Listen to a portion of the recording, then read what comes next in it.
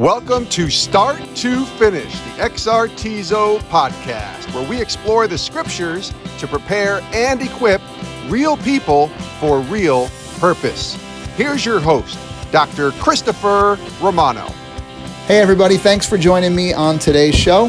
This is Start to Finish, the XRTZO podcast, and I'm Chris Romano. I'm your host, and always grateful, always thrilled that you join me in these particular episodes as we explore the Word of God together, studying for the express purpose to prepare real people for real purpose. That's why our show exists. I'm confident that's why you're listening into this show, because you are looking for an opportunity to be educated. You're looking for an opportunity to be equipped, trained in the Word of God, and that's what Start to Finish exists for.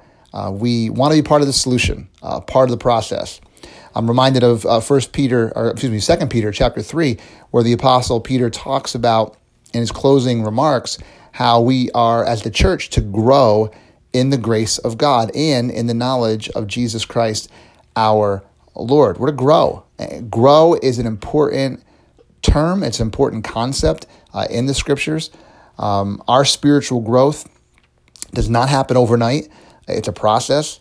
It's a progressive reality where we are continually being made and formed by the grace of God into the image of God. I mean, you don't come out of the spiritual womb looking like Jesus, right? It takes time. It takes the grace of God for sure, but it takes also a cooperation on your part, on my part, to study to show ourselves approved. To continually give ourselves to spiritual disciplines, like studying the Word, like reading the Word, devotions, our personal worship time. Obviously, it includes our prayer time. All the different spiritual disciplines that we learn to hear the voice of God, that we learn to know how to communicate with God. And so all of these different aspects contribute to our growth. And this podcast was created in its inception for the purpose of helping each and every one of you grow. I constantly put this metaphor out there about a pathway that each of us are on.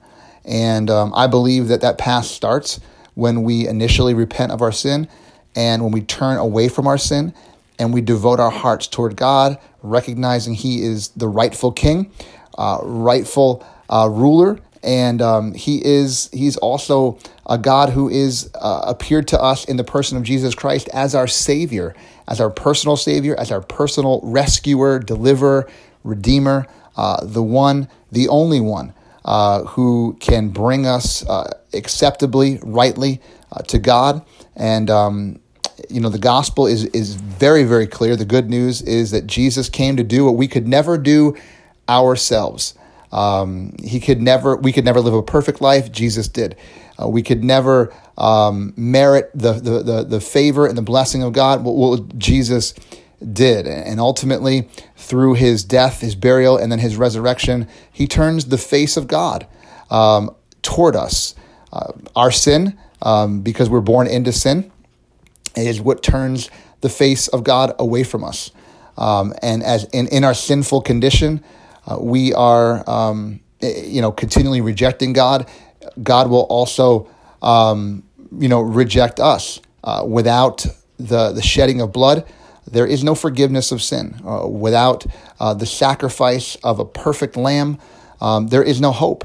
And Jesus becomes all of that. Jesus becomes the perfect sacrifice, the perfect lamb. John the Baptist describes Him in the Gospel of John as the Lamb of God who was slain to take away our sin, right? He took away our sin. So Jesus, the personification of the grace of God, becomes for us what we could not become in and of ourselves. And so to the extent that we give ourselves to these truths, to the extent that we understand and gain wisdom and insight and clarity to how the Bible instructs us, how the Bible calls us to live as followers of Jesus Christ, is to the extent that we walk on that straight and narrow path. And so, again, the reason why, you can hop on to, Apple Podcasts, or you can go to Spotify, or you can go to Google Podcasts, or you can go to any one of these particular podcast platforms to find Start to Finish. We exist to help you go from start to finish, to make progress, to grow in the grace and the knowledge of Jesus Christ. And that's what today's show is all about. So we're in this series looking at some basic foundational theological underpinnings that have existed for all time, and really are there as landmarks for us to understand who we are, understand who God is, and understand what he's called us to do as his followers. So in the first couple of episodes, we've been looking at, what theology is, and how important theology is. And then last week, we kind of got our foot in the door to looking at some of the attributes of God, which we're going to do again in this episode. Now, I want to be clear. This is not going to look at every single attribute of God with, a microscope. I wish we could do that, but we certainly don't have time for that, at least in this series. So we're kind of looking at different attributes of God that help us to understand who God is and understand what God is like. And so in today's episode, we're going to be looking at the attribute of God's love. When I think about what God is like, I certainly think about how he is the God of love, and how love isn't something that God has or possesses necessarily. It's something that he is in his being, in his essence, in his nature. God is love. So we're going to be looking into that here in today's show. I hope that as you listen in, as you really lean in, that you'd have an ear to hear, that you'd understand what the Word of God teaches, you'd understand what the Bible communicates in terms of this attribute of God's love. There is no greater transformational reality than the love of God. I truly believe that. If you can, apprehend the height, the depth, the width, the length of the love of God, yes, it does pass our knowledge. Yes, it does surpass our intellect. But if you can grasp by the Spirit and say, Holy Spirit, I need you to teach me. I need you to impress upon me the richness of the love that God has for me, you will be transformed. You will be changed. You'll never be the same. And again, it's going to nudge you further and further and farther and farther on that path so that you can grow, so that you can develop, and so that you can become everything that God has designed you to be. So let's listen in today's show, speaking about the attribute of God's love.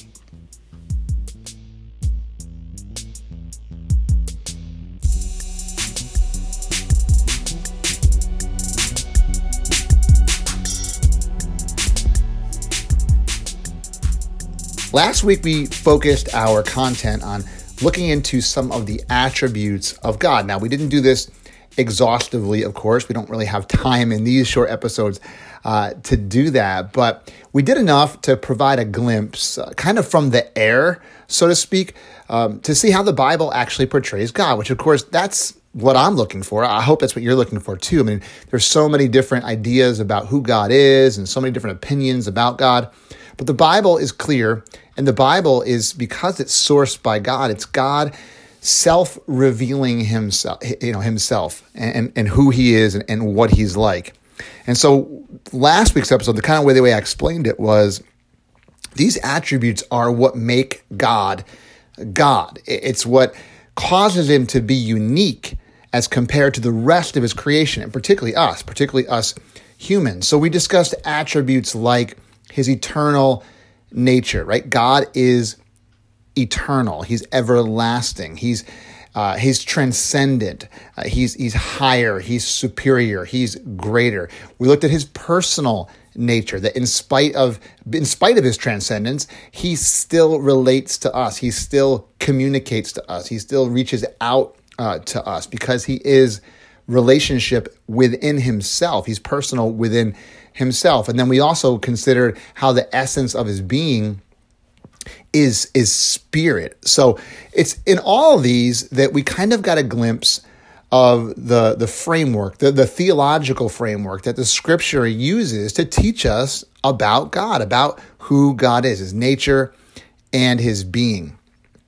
Now, in today's show, we're going to keep our thumb on the subject of God's identity, but we're going to do so by looking into his character. We're going to look inward to God, really with the aim of seeking to discover what is God like. So in last week's episode, we kind of saw this is who God is. This is what really separates God from everyone else that has ever existed. And now we're looking even closer into how the Bible reveals God's character. And ultimately, what this is designed to do, this particular episode is designed to draw you in closer. And this is what I'm so grateful for God and his word. He is so personal. He invites us to come close. I was driving the other day on a busy interstate, and I had this thought of, God is so accessible. We have access to God as much as we want, right? So as much as you want of God, you can have.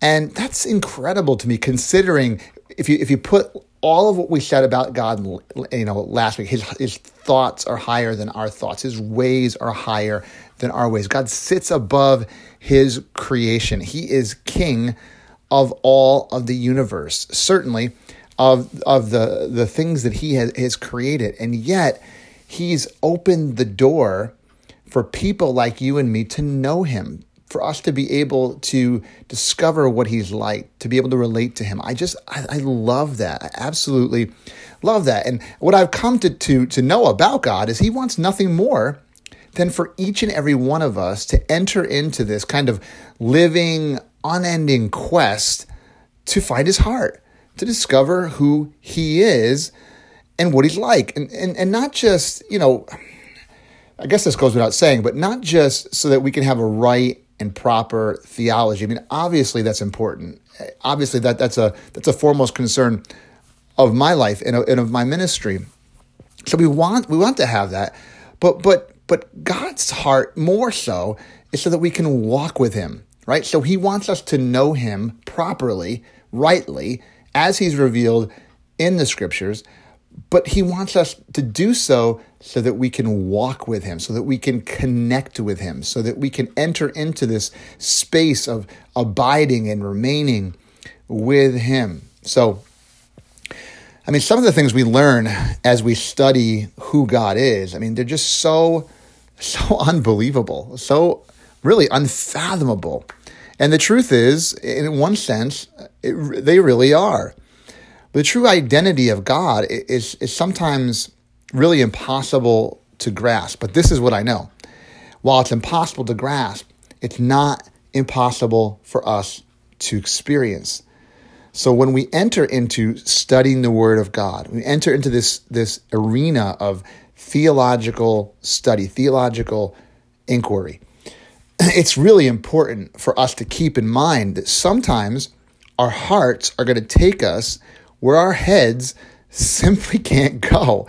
God has defied my logic. God has defied and even offended my intellect more times than I could possibly recount. So my pursuit in this episode, in all these episodes, is really to kind of join our head and our heart together. And all the while, we're looking for the Holy Spirit to guide us, to lead us, and to escort us directly into the throne room. So the first character attribute of God that I want to discuss, and this is, again, this can be argued, this can be debated.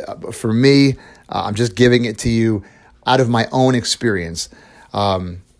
This is the primary attribute, in my view, of God's character, and that attribute is his love. God is love. This is what the scripture clearly expresses in 1 John 4 and verse 8.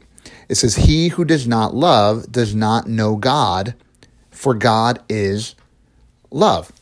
So as you study the character of God, as you study even really the attributes of God, central to this study is the realization that he is the God who is love. It is his nature. So when you see God, in different places in the Bible, when you see him acting in love toward various people, it's just simply an overflow of who he is. God loves because he is love. Let me say it again. God loves, he shows forth love because he is love. And this is so crucial to understand. One of the things that I think it's one of the most profound revelations that came to me many, many years ago was that in himself, God is love. He does not need the world to express his love. He certainly doesn't need me. He wants me, but he doesn't need me. And so when you think about it, you see in Genesis 1 and Genesis 2, God creating. He didn't speak the world.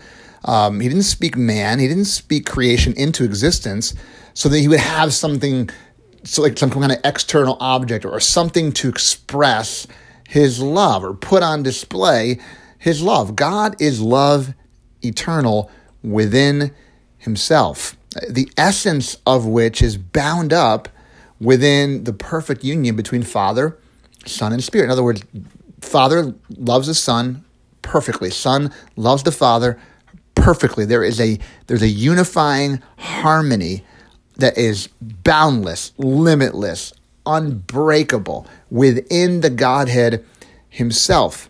So God is love. Whether or not the world was here, whether or not the world was created or not, he still is love. Now, of course, he did create the world, and he did create you and I as man. And so the world, all of creation, us, we serve as sort of an arena of God's love, so that we can visibly see and tangibly experience what his love is like. Now, undoubtedly, while we think about God's love, we think about it from particularly your own experience, right? I'm assuming that you're a Christian. I don't know that. I don't know everybody who's listening to this, but I know the majority of our listenership is likely followers of Christ. And so when you consider your own experience with God's love, or when you consider your own experience in your relationship with God, probably your mind goes right to thinking about the love of God that is in Christ, the love of God that was offered to you in the gospel, the love of God that exists in the cross, in the resurrection, right? So, and I'm not dismissing that at all. I believe the chief manifestation of God's love is Jesus Christ, his arrival that's recorded for us in the New Testament scriptures. But I also want to point out to you, when we're kind of taking this air or panoramic view of God's love, his love is easily seen in the Old Testament as well. Now remember, last week when we said that God is the unchanging one, he remains the same. He's not going to make adjustments, so he's not going to modify himself. He's not a chameleon, right? He's not going to shift himself to accommodate certain environments or certain situations or certain people. Let me say it again. According to 1 John 4 and verse 8, he is love. He is love now. He is love in the new covenant. He was love in the old covenant. He was love in all of the record of Scripture that's given to us in those beautiful 39 books, those 39 manuscripts that we have, that we refer to as the Old Testament. Now, we could sit here and spend an entire episode just looking at different scriptural examples found in the Old Testament that reveal his love. So, I mean, and I say this because there is kind of a misinformed view of God that suggests that the God is love in the New Testament, God was wrath in the Old Testament. God is grace in the New Testament, God was law in the Old Testament. And so it kind of pits one against the other. And again, you have to understand what the Bible shows from cover to cover to really understand that God is the same. Jesus Christ is the same yesterday, today, and forever. So therefore, God is the same. He is the God who cannot change. He was God, or he was love in the Old Testament just as much as he's love in the New Testament. So let me give you a couple of examples here. Just think about creation.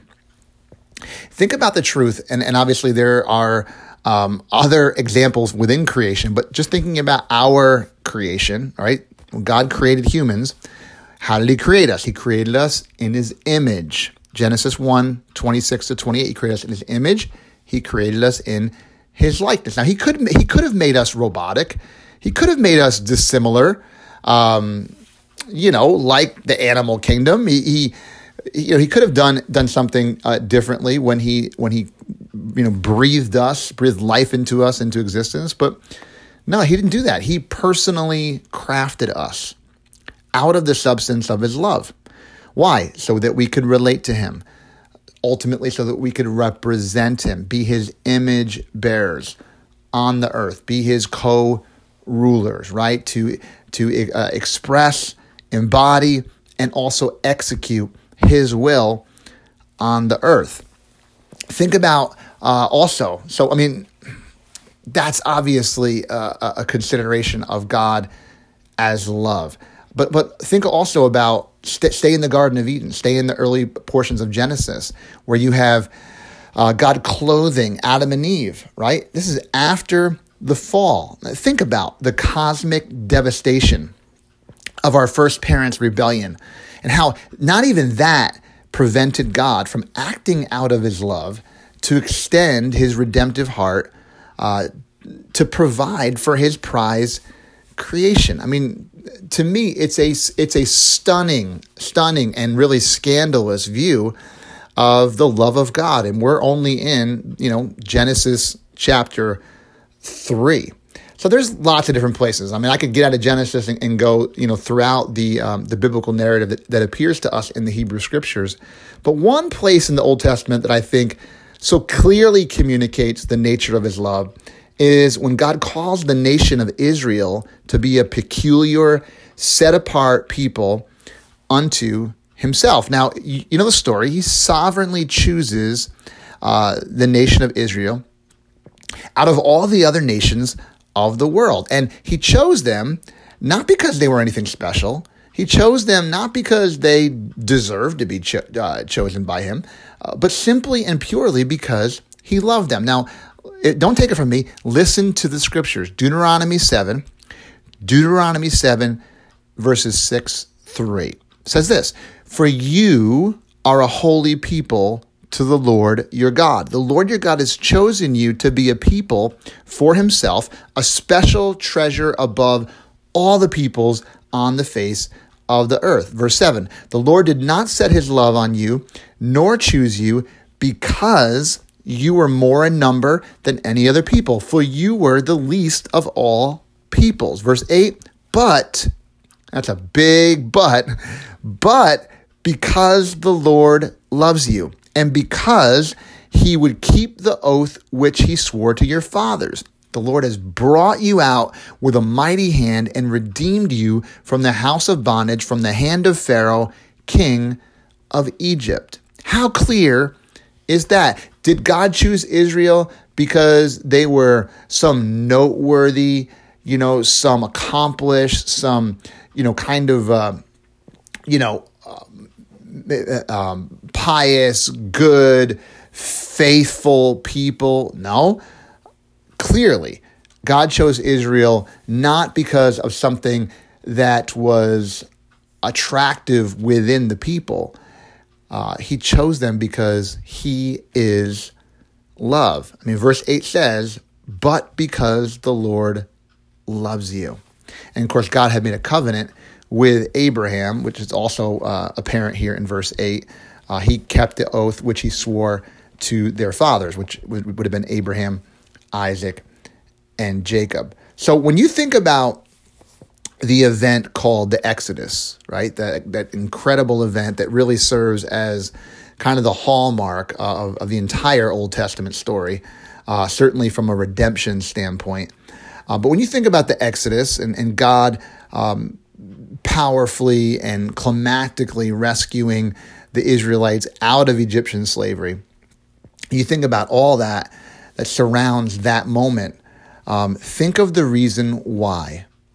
Why? Why did God redeem them? Why did God rescue them? Why did God come with a strong right hand and overcome an incredible superpower like Egypt was in those days? Well, Deuteronomy 7 tells us he did it because he loved them. He did it because he just simply had affection for them. Israel didn't earn it. Israel didn't deserve it. They were merely God's objects of his love and of his mercy. And it's his love for them, if you know the story from the Exodus, it's his love that continues to endure despite the fact that they will stumble all over themselves.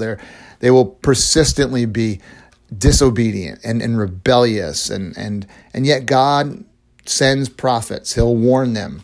He'll instruct them.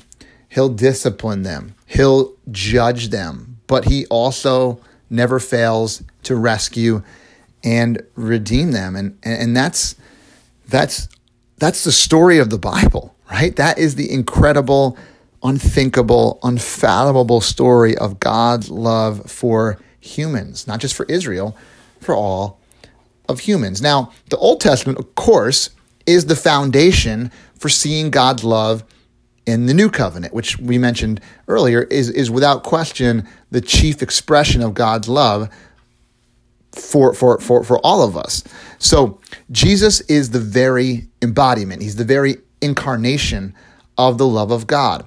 And he serves us with a crystal clear image of who the Father is and of the nature of the Father. And of course, we're talking about the attribute of God's love. So we're talking about the love of the Father. I mean, the classic text of this is John 3:16, which undoubtedly you are familiar with.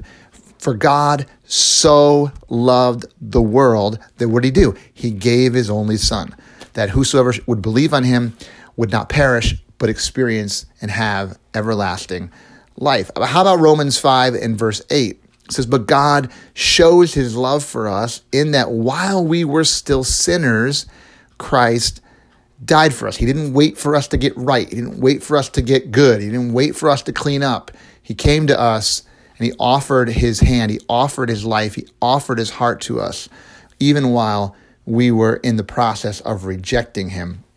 How about John 15 and verse 13? Again, these are very familiar verses. John 15, verse 13. Greater love has no one than this, than a man lay down his life for his friends. God is love. Jesus expresses that love perfectly. And if you just string together those three verses, right? They're very, very, very basic, very foundational verses. But if you string together the collection of those verses teach us that God's love isn't reserved for one nation like Israel. It's for the whole world. It isn't just for friends, as John 15, verse 13. Otherwise, you could look at Jesus' death as simply like a martyr's death, but it's more than that. It expands beyond the dimensions of just love for friends, right? Romans 5:8 says he loved us while we were still sinners, right? So God's love is for his enemies, and of course, as Romans 10 and verse 13 say, his love is for whosoever calls upon the name of the Lord. Can experience firsthand, personally, the love of God. So much like we saw in the Old Testament, where the nation of Israel didn't merit, they didn't earn God's affection, no individual person, not you, not me, no individual person, no matter how virtuous, no matter how good they might appear, no matter how pious they may seem, nobody attracts the love of God. God loves because he is love. God loves because he is love. And that's what makes this so incredible, right? The divine supernatural attribute of God exists. It's real, it's tangible, but it's also available and it's accessible to everyone who would be willing to receive it. Listen to Bible teacher Jerry Bridges' remark concerning the unimaginable love of God. He said this. He said, God's unfailing love for us is an objective fact. I would also add truth. It's an objective fact. It's affirmed over and over in the scriptures. He says it is true whether we believe it or not. Our doubts do not destroy God's love, nor does our faith create it. It originates in the very nature of God, who is love, and it flows to us through our union with his beloved Son. Isn't that great? Yeah. And so, man, we could talk so much more about, the basis of his love. What I want to do, though, is I want to think about it a little more so. Like, within the nature of God's love, there are other attributes that extend outward. And what they do is they serve to communicate what God's love is actually like. So similar to the way a tree possesses several different kind of branches, and what do they do? Those branches carry the life source of that tree and then bear fruit that, what do they do? That shows forth the identity of that tree. And that's how it is with God's love. So God's love is seen in these so-called branches that exist in things like his grace, his unmerited favor, right? His compassion or his mercy. How about his kindness, his generosity, and certainly his goodness? I think this latter branch, personally, it's not only of particular importance to me, as God has certainly revealed his goodness to me, but I think it's important when you consider the witness of the scriptures. I mean, from cover to cover, the Spirit continues to emphasize how good, fundamentally and intrinsically good, God is. Listen just for a moment as we begin to land the plane for the association between God's love and God's goodness. Psalm 118 and verse 1. Oh, give thanks to the Lord, for he is good, for his steadfast love endures forever. And again in Psalm 100 and verse 5. For the Lord is good. You got it. For the Lord is good. His steadfast love endures forever, and his faithfulness to all generations. Just as God is love, God is again and again, over and over, described in the Bible as being good. God is good. Jesus is good, right? I mean, he said this himself. What kind of shepherd is he? John chapter 10. He is a good shepherd, right? He watches out for his flock. He cares for his flock. He protects his flock. He feeds his flock. He is a good shepherd. And so no matter what kind of false images, and there are so many in the world, and they attempt to distort the very nature of who God is, the Bible is clear. God is love, and God is good. And this is why the Psalms, and I mean, you could quote, hundreds of Psalms in this regard, but this is why the Psalms lay out a continuous and open invitation that my heart is you will grab a hold of it and you will take him at his word and enter into this space of tasting and seeing that the Lord is good. Taste and see the Lord is good. So God is love. God is grace. God is compassion. He's mercy. He's kind. He's generous. He is good. And certainly these are what God and his character is like. Thanks so much for listening to today's episode of the Start to Finish podcast. This episode was produced by Samuel Romano. Music was written and performed by Justin Jolly. For more information on the teaching ministry of Dr. Romano, please visit www.vcbcs.org. That's www.vcbcs.org. Be sure to tune in next week for another episode of Start to Finish, the Exartizo podcast where we are preparing real people for real purpose.